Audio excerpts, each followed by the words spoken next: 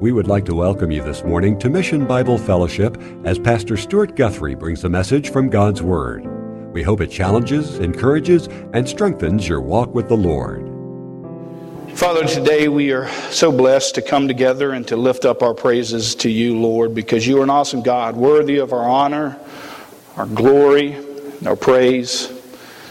And Father, we just ask that you be with us today and open our minds as we look at your word. And Lord, we ask that you illuminate your scriptures. God, that you would draw out what it is in there that you would have us to see, that would have transformation in our life, that would actually change us and make us more into the image of your Son, Jesus Christ. And Father, your word, we see that it's truth. And Father, I ask that it would impact us in our lives for your glory and for your honor. And I pray that, Lord, for those that are not here today, that are traveling, we pray for safe travels. And Lord, we pray for also those who are not able to be here because of their physical illness. Lord, we have beloved sisters and brothers that are not fellowshipping with us this morning because of physical problems. And God, I just pray for them and ask that you have mercy and grace on them to get them better so that they can come and to fellowship with us here at church. And Lord, just give them a peace and comfort this morning as we gather together. And we just want to remember them this morning. Lord, I ask that you use me and empower me. Allow the Holy Spirit that you've indwelt within me to speak from within me. God, any error that I might speak, that it would be, that would dissipate, and God, that only truth would come out. And Lord, I just thank you for this word, the encouragement that it brings to us as believers and followers of Jesus Christ. And I pray that your people would also see the encouragement that it brings forth. We ask these things in the name of Christ. Amen.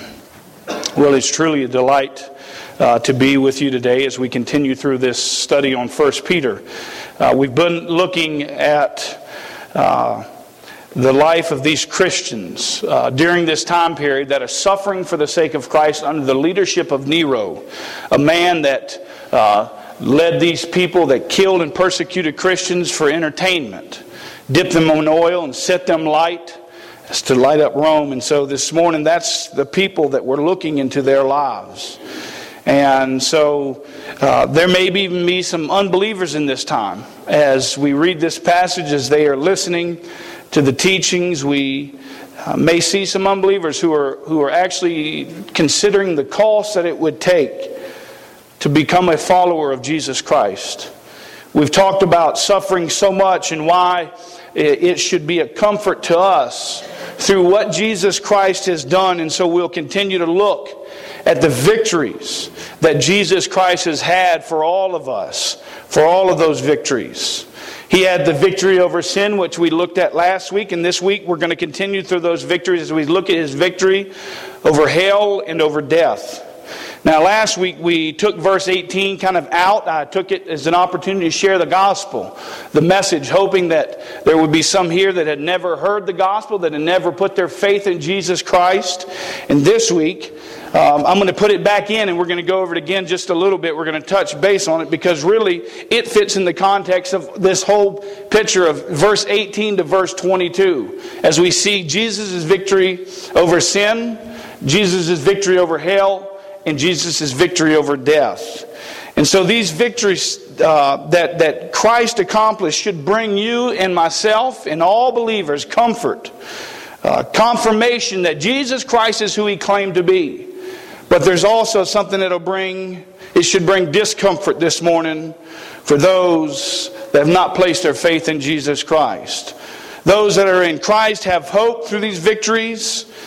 It should bring comfort because of Jesus' victories. But those that are not should be discomfort. But my hope is that you don't leave here with discomfort this morning.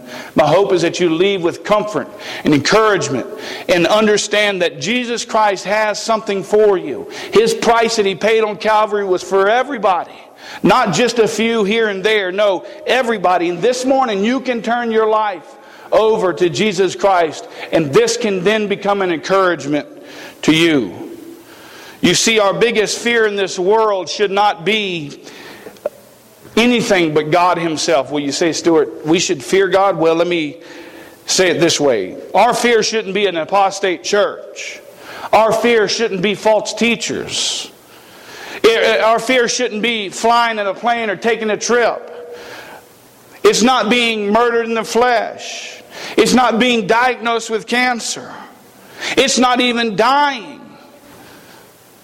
It's not even Satan. But the biggest fear we should have is of God Himself. Because the biggest fear we should have says that you should fear the one that can kill the body, the flesh, and in hell. And that's who we need to fear, is God Himself this morning. And so this morning, if you are not a follower of Jesus Christ, you can be, and I hope you will by the end of this message. This morning, if you will, turn with me as we look at the victories of Christ that He's accomplished. If you will, turn with me to 1 Peter chapter 3, verses 18 to 22. There's some slides up here. If you don't have your Bible this morning, I encourage you to always bring your Bible to church. We have such a freedom in America. And it's the freedom to carry this book and open it and read it publicly. And this morning we have that freedom. And if you don't, though, there are some slides you can follow along. Verse 18, follow with me, says this. For Christ also died for sins once for all, the just for the unjust, so that He might bring us to God, having been put to death in the flesh, but made alive in the Spirit, in which also He went and made proclamation to the spirits now in prison, who were once disobedient, when the patience of God kept waiting in the days of Noah during the construction of the ark, in which a few, that is 8 persons, were brought safely through the water. Corresponding to that, baptism now saves you, not the removal of dirt from the flesh, but an appeal to God for good conscience through the resurrection of Jesus Christ, who is at the right hand of God, having gone into heaven after angels and authorities and powers had been subjected to Him.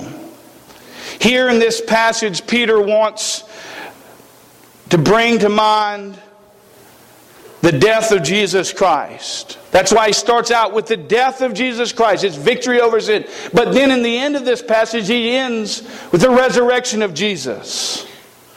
He begins with victory over sin and ends with victory over death. Last week we looked at the sufferings of Jesus Christ. We looked at His sufferings for our sin. We looked at His suffering for our substitution. And then we looked at His suffering for our security. We noted that Jesus Christ died once and for all. The Greek word here used is hapax, and the word means an event that has taken place that is complete and does not need repetition. Jesus doesn't have to go back and die again. He died once for all. He said it is finished, tetelestai. It is paid in full. And we also noted that the death of Christ, His sufferings, was for our substitution. And if you remember, we used the illustration of a man, a prisoner, a criminal named Barabbas. And as he stood there and the people, they called out, "Whom do you want me to give you, Jesus? Or do you want me to let a prisoner?" He said, "Release Barabbas." And all Barabbas can do is hear them call his name. And then they said, "What do you want me to do with Jesus? Crucify Him." And then Jesus took the place of Barabbas. A perfect picture of the substitution that Christ has done for us. It means all of your sins, my sins, that were poured out on Jesus. And now all you have to do is repent, turn to God, and believe the gospel of Jesus Christ. The death, the burial, and the resurrection. And really, this is what these verses are all about today, is screaming the resurrection of Jesus Christ. The death, the burial, and resurrection of Jesus Christ. The good news, the gospel message.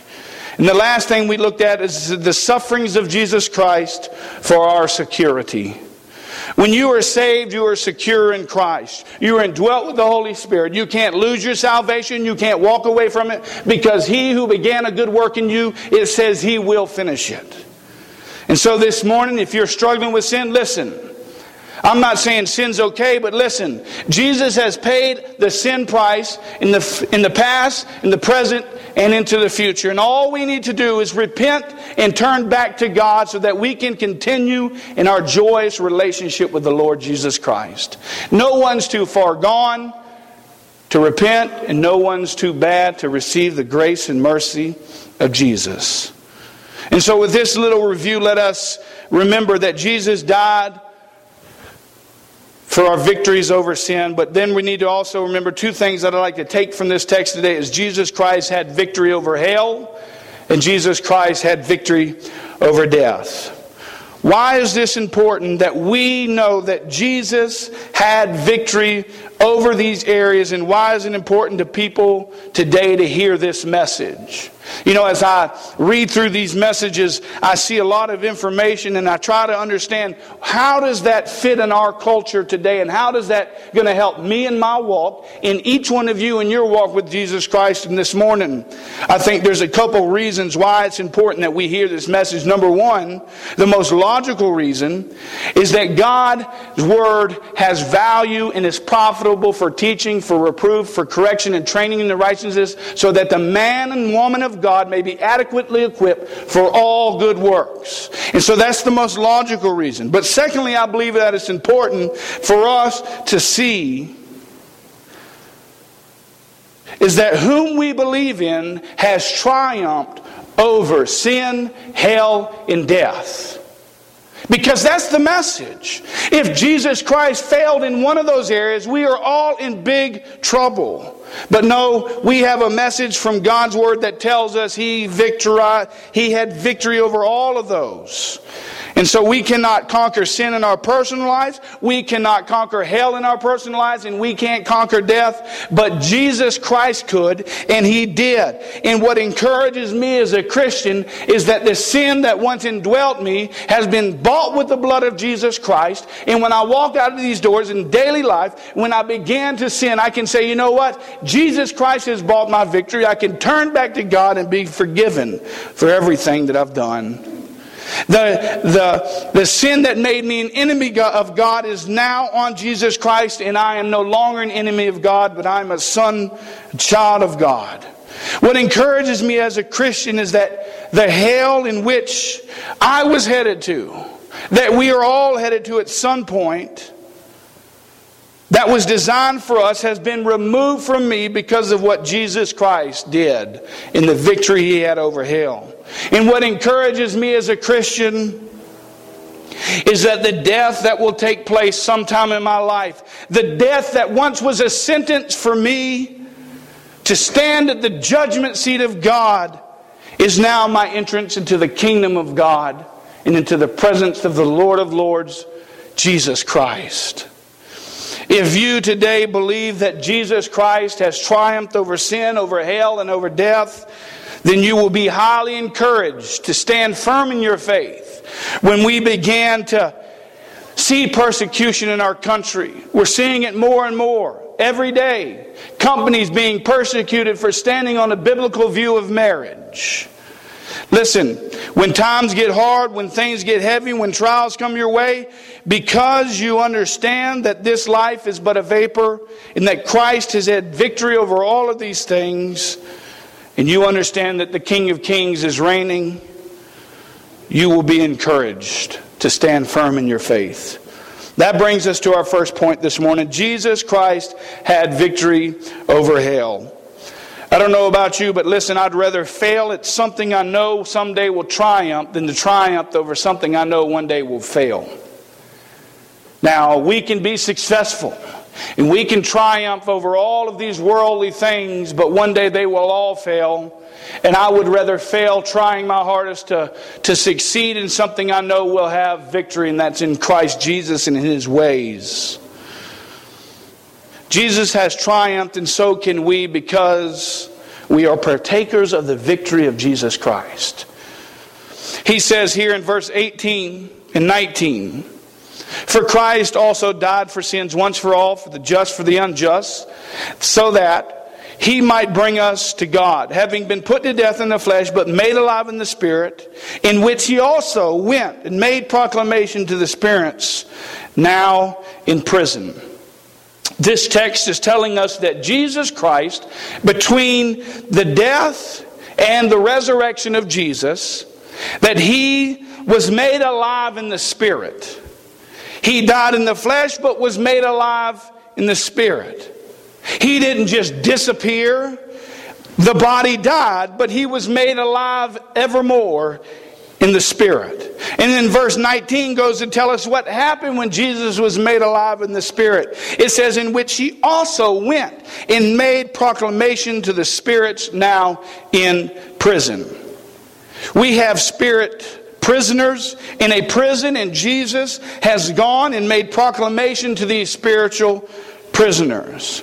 The question that we need to ask ourselves is this: why did Jesus go in the Spirit to this place? The second question is, what did He have to say? What did Jesus have to say when He got there to that prison? Well, I want to try to answer those questions this morning to the best of my ability, and understand there are other views on this. But this is the view I hold, and I believe it's what Scripture is teaching. The Apostles' Creed holds sound to it. I think the Bible is simply saying that He went to hell and made proclamations to the fallen angels for the purpose of proclaiming victory to them. Some of the passages that will be helpful in us understanding exactly what's happening here, and you can find them in Genesis chapter 6 and in the book of Jude. Now, I go to Genesis. Why? Because the context takes us there when we see in the next few verses. And it says, in which He also made proclamation to the spirits now in prison, who were once disobedient, when the patience of God kept waiting in the days of Noah, during the construction of the ark, in which a few, that is 8 persons, were brought safely through the water. We go to Genesis because the context takes us there. Peter is now taking us to a time in which these spirits, these angels, these demons, these fallen angels were disobedient. And it was during the time in which Noah preached righteousness and during the construction of the ark. If you recall there in Genesis chapter 6, the people were growing in numbers. God was blessing them. They were making families. And the daughters of men that they were bearing were beautiful women. And then something next that we see that happens is striking. And if you remember, this is the pre-flood stage. This is before the flood actually took place, and we saw that the lives of the peoples were in shambles. There's mass evil within the human race, and people were far from where God had designed them to be.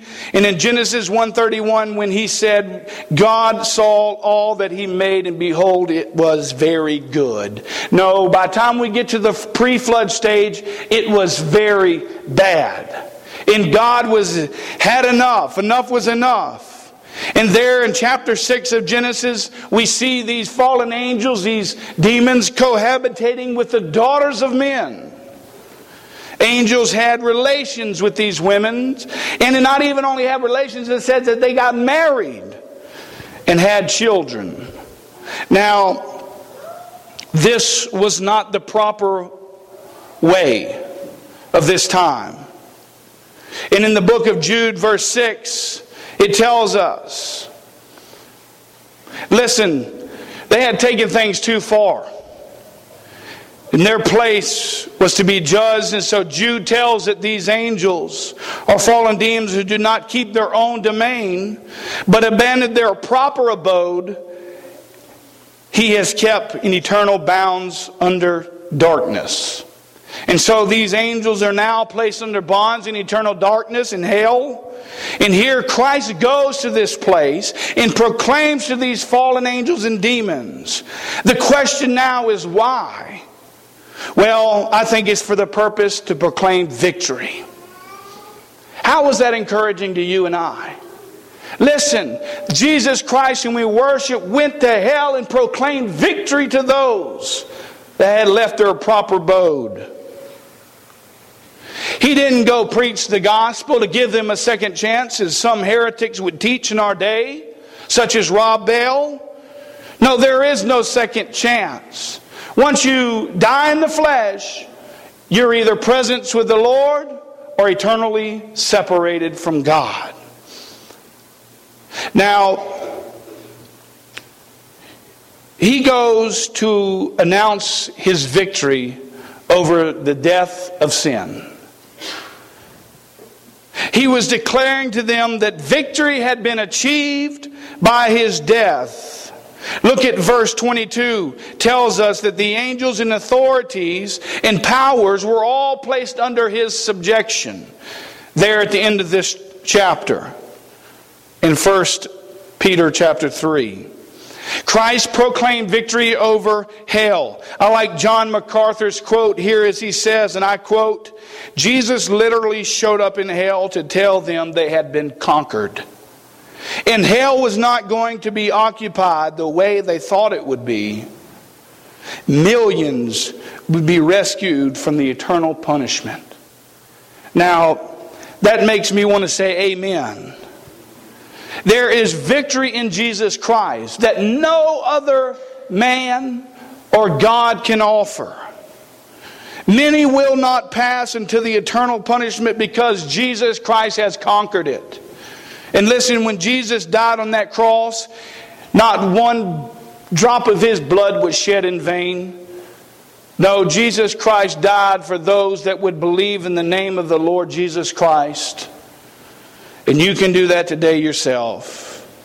This should bring encouragement to you and I that Christ has had victory, and discomfort to those not.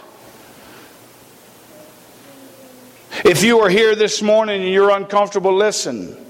You can be one of those protected from the punishment of God if you would simply believe the message that Jesus, in the beginning was the Word, and the Word was with God, and the Word became God, and the Word became flesh and dwelt among us. And this Jesus Christ, this man in the flesh, 100% God, 100% man, fully God, went to the cross at Calvary that you might have life, that I might have life, and we might have victory over sin because He was victorious as well. You see, Jesus Christ had victory over sin, but Jesus had victory over death. Believer, if you were to die today, you would be brought through the wrath of God because of what Jesus Christ did for you and I.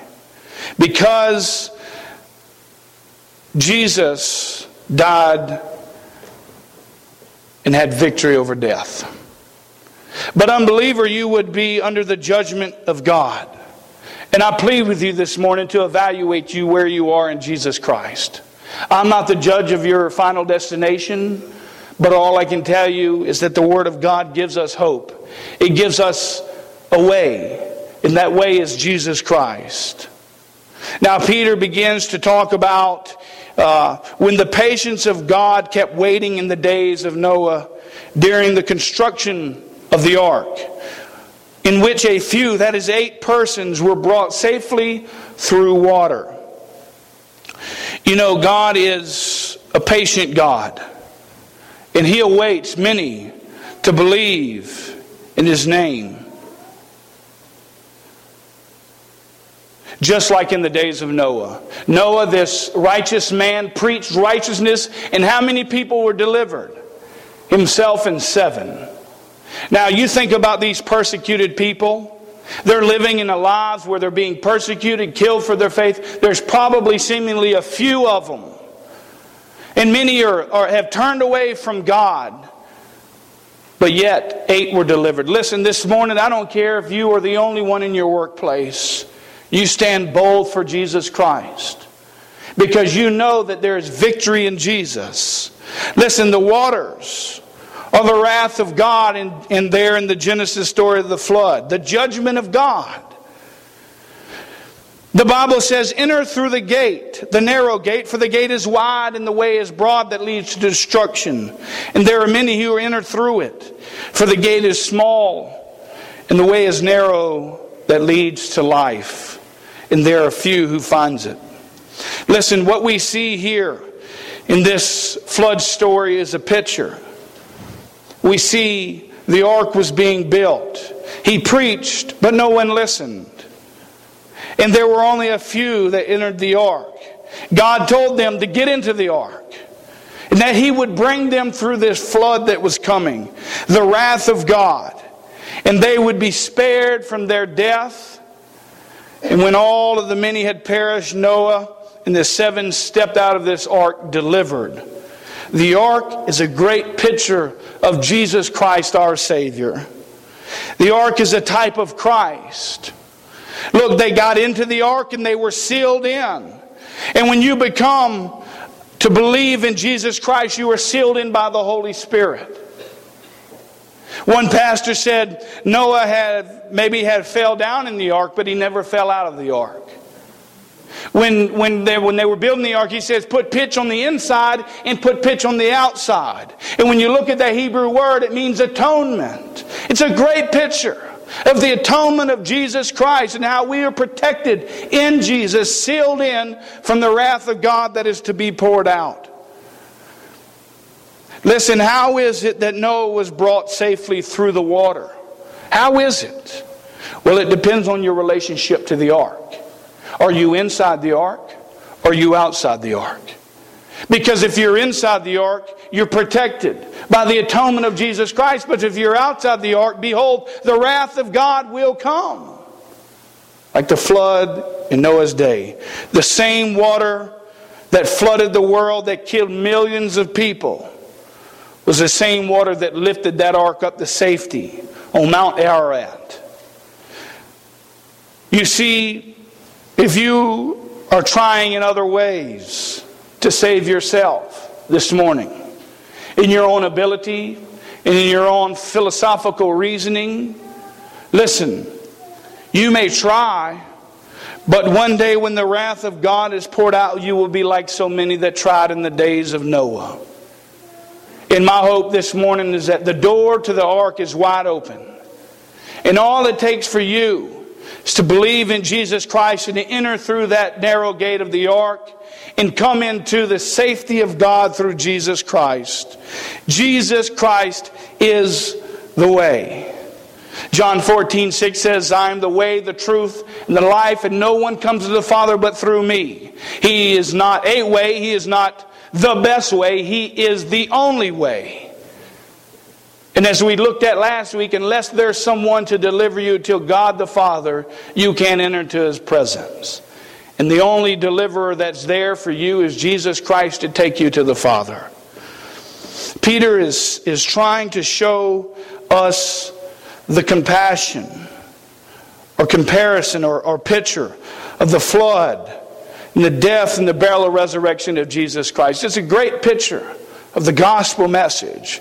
And Peter now says this with that in mind. He says, corresponding to that, baptism now saves you, not the removal of dirt from the flesh, but an appeal to God for a good conscience through the resurrection of Jesus Christ. Now listen, this morning I want you to understand, in my inability, I can't do justice to this passage. But I want to try to shed some light, because there will people teach you that baptism saves you. They will say, unless you are baptized, you cannot enter into the kingdom of God. And I say, you got a problem because of the thief on the cross. I can tell you what this passage does not say, and that's Jesus Christ is the one who saves you, not baptism. Now, many will teach that. Some in our community, some that have been a part of our church will teach you that. But listen, I tell you, don't fall into that mess. No, I think, remember, in the context, we see the victory of Jesus Christ over sin. We see the victory of Jesus Christ over hell. And now, the latter part of this, we see Jesus Christ's victory over death. The resurrection of Jesus Christ. That's what He's trying to communicate to us here. Just like that, he says, of being delivered through water, baptism now saves you. Listen, if you believe that baptism saves you, this is a huge contradiction to Scripture. And if you believe that, we got a lot of problems with the Bible. Because my Bible teaches that it's by grace you are saved through faith. And this is not of yourselves, not by works, but as a free gift of God, lest you might not boast before man. Now, is baptism important? Of course. And we'll talk about that a little bit later. But what is he saying here? God's Word is without error. It is the inspired Word of God. And if you simply allow Scripture to interpret Scripture, baptism can't save us. You see, the Bible says that it's the power of the gospel to save, not baptism. We see that in 1 Corinthians 15, 1 through 4. Write that down. You need to probably memorize that verse. And just to top it off, listen to what he says here in 1 Corinthians 17 with that in mind. For Christ did not send me to baptize, but to preach the gospel. Not in cleverness of speech, so that the cross of Christ would be made void. Listen, if baptism was something that could save you or myself, why in the world would Christ not send Paul to baptize, but to preach the gospel? Because he tells us the gospel is the power to save, not baptism. Paul knew well his purpose, that Christ sent him. And there, as he gave his record of his encounter with God on the road to Damascus in Acts chapter 26. And Jesus spoke to him there and said, I'm sending you to the Gentiles to open their eyes so they may turn from darkness to light and from the power of Satan to God, and they can receive forgiveness for their sins who are set apart by what? By faith in me. Listen, Jesus don't leave baptism out for no reason at all, because it's the faith in Jesus Christ, the one whom had victory over sin, hell, and death, that we are to place our faith in. Peter can't be talking about baptism, so what is it he's speaking of? So corresponding to that means this. It's an antitype. And what does an antitype mean? It means this. Something that is represented by a symbol. What is it that ties the baptism and the flood together? Peter is simply saying in the same way that water corresponds to the ark in the flood, so it corresponds to baptism. Just like the flood waters lifted up the ark and represented the death, the burial, and the resurrection of Jesus Christ, so baptism does. Listen, Peter is saying that baptism is a picture of that which does save us. And just in case you have any questions about that, he finishes up with this. Not the removal of dirt from the flesh. Listen, you can't wash your sins away. You can wash the dirt off your body, but baptism doesn't wash the sin away. It doesn't wash the dirt from the flesh. But listen, it is an appeal to God for a good conscience through the resurrection of Jesus Christ. It's your appeal to God through the resurrection of Jesus Christ that saves you.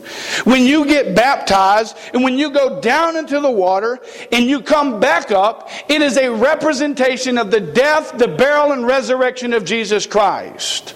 It's a public confession of something that's happened on the inside. And during this time period, think about it. If you were baptized in a time that claimed to be a Christian, that were being persecuted and killed for their faith, and now you're publicly saying, I'm going to stand before God and I'm going to be baptized and I'm going to step into that water, your life would be at jeopardy. If many people didn't. Many people confessed to be Christians, but they wouldn't step out on the line and deal with the persecution. And here Peter is encouraging us that this baptism is a public confession of an inward change. You're simply saying, I understand and I agree that the death, the burial, and the resurrection of Jesus Christ is that what seals me in Jesus Christ. Getting baptized can't wash away sins, but it is public confession. It's a picture of the death, the burial, and resurrection of Jesus Christ. We've seen His victory over the sin, the cross at Calvary. We've seen His victory over hell as He's gone and proclaimed victory to those in prison. And now we see a wonderful antitype. The death, the burial, and resurrection of Jesus Christ as He conquers death. The word here, baptized, means immersion. It means to dunk to go under, not sprinkled. Though, listen, your tradition may be that, but it's not historical. The early church always baptized by immersion. You can't get away from that. And the Greek word there also means to immerse, to completely submerge. And that's why we dunk. Well, we take it easy on you, But you go all the way under. You see, Peter wants you to see the victory. All three of them. The death. He wants you to understand the resurrection. This thing. It's pretty important in our walk with our Lord Jesus Christ. Because listen, we could have had a crucified Savior. We could have had a buried Savior. But if we didn't have a resurrected Savior, we'd have a crazy man we believe in. But Jesus Christ rose from that grave and appeared to many people.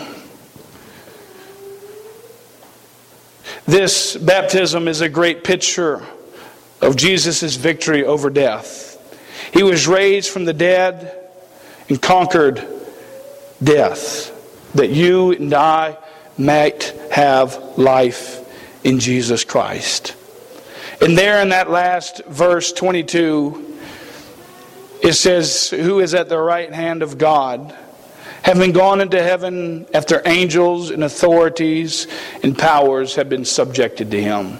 Listen, everything has been placed under the subjection of Jesus Christ. His victories gave him all that he needed to prove who he claimed to be, and that's God in the flesh. This morning, if you are a believer in Jesus Christ, you need to be baptized. I know there's several brothers and sisters in here that have never put their baptism on the right side of their salvation. Everywhere we see in Scripture, baptism comes after your conversion, not beforehand.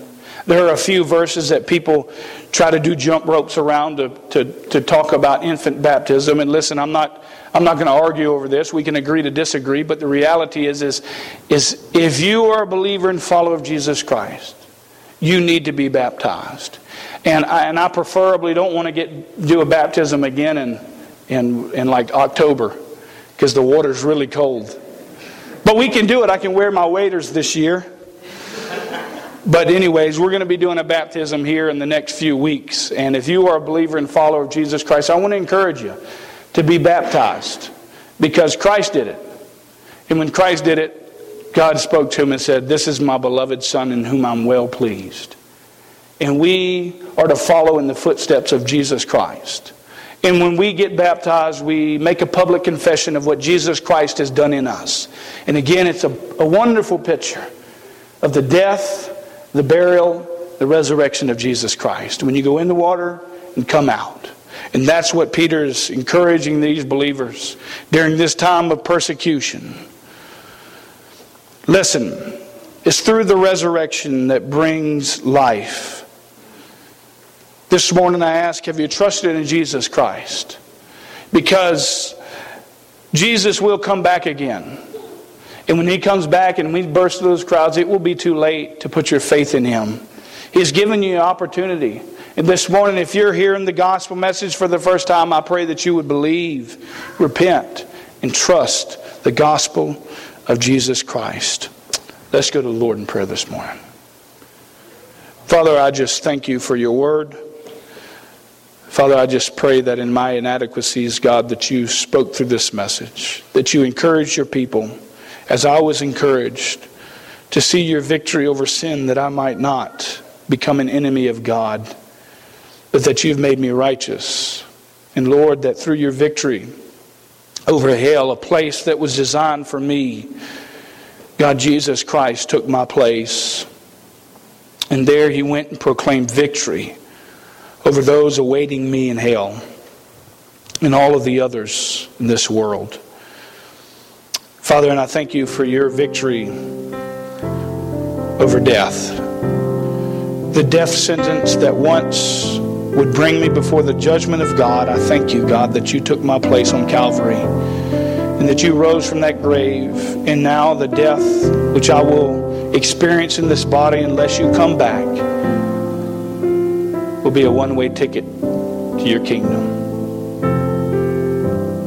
You've promised to prepare a place. And you said, if I go again, I will come again and receive you to myself, that where I am there you may be also. And Father, I just pray this morning for those listening to the internet, those in their home, Lord, that we can encourage them. Though they may be on the last stages of cancer, though they may be on the last leg that they can stand on, God, when we are in Jesus Christ, death is but a ticket to you.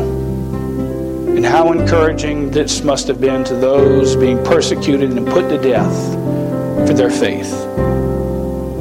We thank you for this day, and I pray, God, that you would draw a man or woman or child to yourself today. And if they have a question about how they can be saved or how they can be baptized, God, I would pray that they'd come and talk to one of the elders this morning or myself. Lord, we love you and we thank you for this day, and we ask these things in the name of Jesus Christ. Amen.